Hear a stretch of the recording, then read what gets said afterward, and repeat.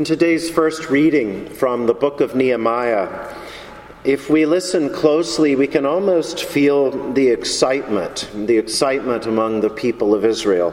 There they all are gathered up in a great square, like some huge event in Central Park or Times Square.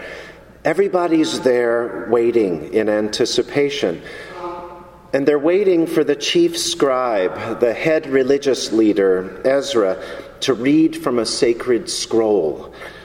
Everyone's on the tiptoe of expectation as he stands in the midst of the crowd, opens the book of the law of Moses, and reads from it for several hours. And the people listen for several hours. The men and women hear and they understand what God is saying.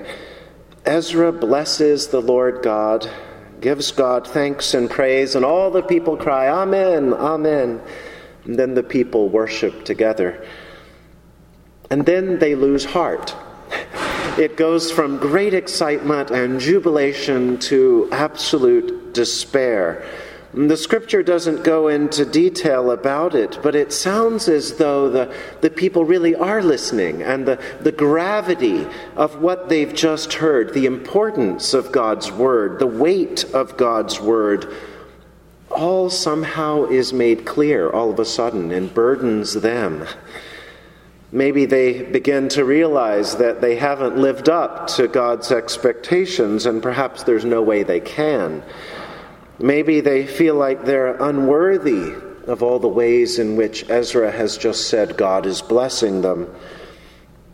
Maybe they even wonder why they've been spared some of the misfortune or the disease or the calamity that's fallen on other people. Whatever is its cause, the people feel the burden of God's love, the expectation of God's attention. Nehemiah and Ezra and all the religious leaders tell the people an amazing thing. In the midst of this feeling of being overwhelmed by God, these religious leaders say to the people, "This day is holy to the Lord your God." And then they go on to explain what that means. Because it's a holy day, they say, don't mourn, don't weep. Nehemiah offers more encouragement as he explains, "Go your way, eat the fat and drink sweet wine, celebrate, send portions of all that's left over to those who have nothing." And again he says, "For this day is holy to our Lord. Do not be grieved, for the joy of the Lord is your strength." I love that phrase there. The joy of the Lord is your strength. We don't always hear the joy of the Lord in Scripture, do we? It's hard sometimes. It's hard to hear the joy of the Lord that's being offered to us or directed toward us. So many of us are predisposed to hear judgment in the Scriptures. Or perhaps we come to church expecting to be reminded of how we've fallen short in some way. And so we miss the joy that God offers. But look at how Jesus responds in today's gospel. Jesus does what the prayer book reminds us that we should do, is to read and mark and inwardly digest the Word of God. And that's exactly what Jesus does. It's his turn to read in the temple. And so he stands up to read, and he reads those words from Isaiah. But then Jesus hears them. He hears in them the joy that God intends. And Jesus hears those words as God's word to him. Straight from God, right to the heart of Jesus. Of course, those words weren't originally meant for Jesus. They came from the prophet Isaiah. Isaiah was thinking ahead. He was prophesying. He was dreaming about one who would come in the name of God. The Spirit of the Lord would be upon that one, because God had anointed him to bring good news to the poor.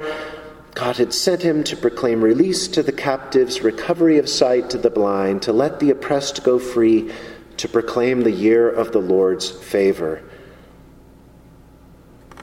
And so it's a grand and glorious vision The vision of one who's especially chosen, anointed even, to bring good news, proclaim release, to heal, to free. Rabbis and other theologians have always understood that this not only referred to the Messiah, the one who was awaited and hoped for.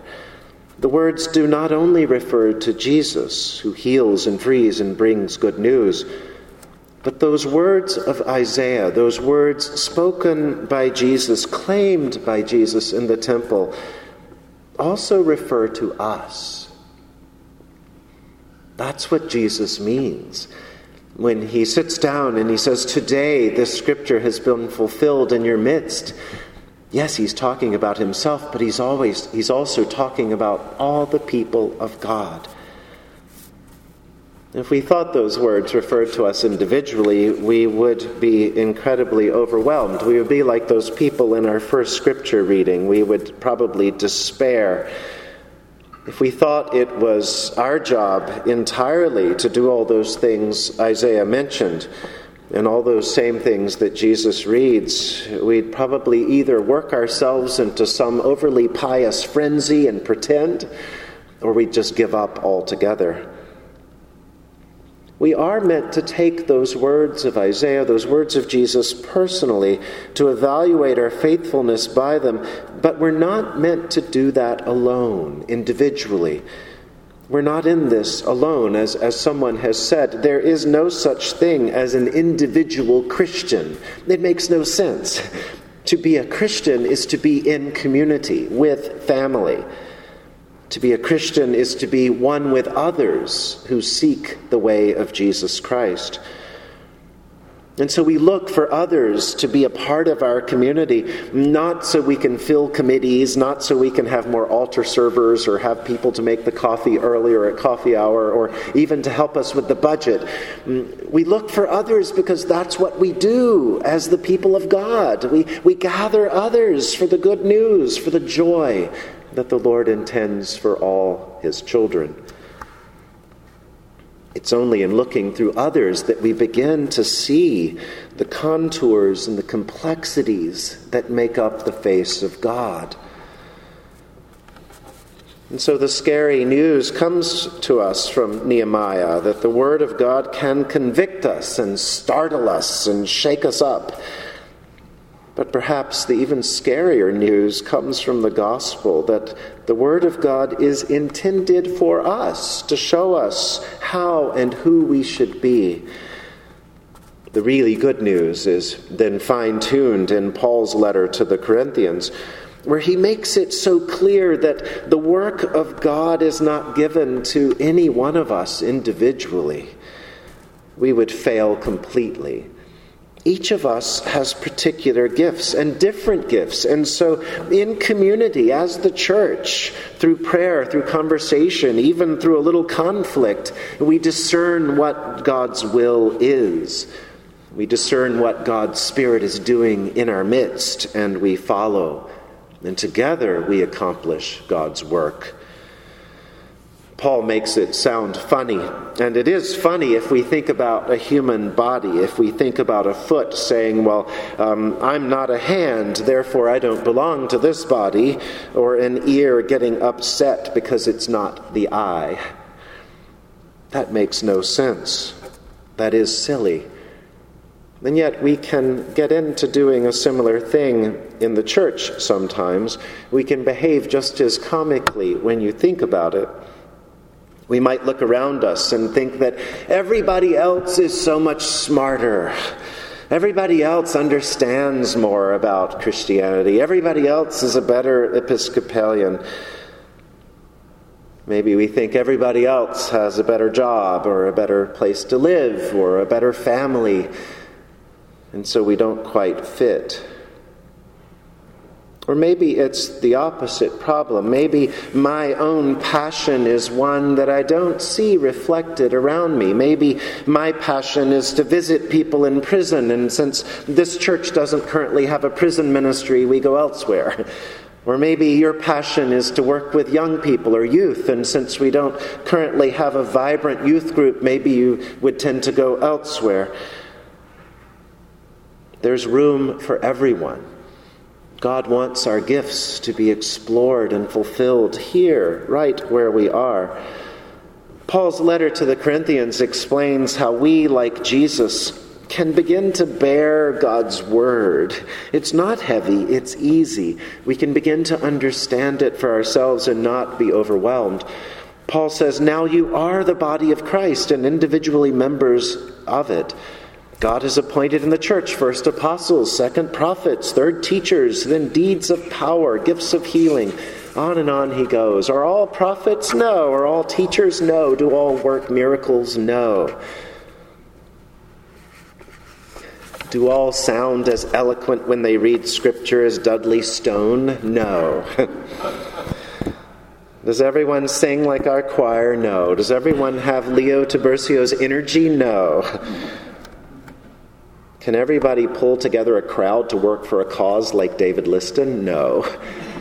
Can anyone network like Yvonne O'Neill? No. All don't crutch numbers like Gus or Jean. We could go on and on with our list with people who do individual and particular things really, really well. That doesn't mean the rest of us don't have our gifts. Especially as we elect a new vestry next week, as we continue to evaluate our mission as a church and look at our organization for mission. There are so many opportunities for gifts to be uncovered and shared, to be magnified, to be used. Maybe you walk by the church during the week. You could pick up trash. Maybe you walk within the church. You could dust a little. Maybe you walk by the garden. You could snip something or straighten up. Maybe you attend a meeting at the church. You can make sure the announcements are up to date or turn out the lights behind you. On and on it goes as we all sort of be the body of church, the body of Christ in this place. We are the body of Christ. It's for us to live and to reach and to embrace and to share this body that is complex but uniquely gifted by God. When we hear the word of God, may we hear its full joy. The words of the old Sarum primer, compiled centuries ago, understood God as all in all.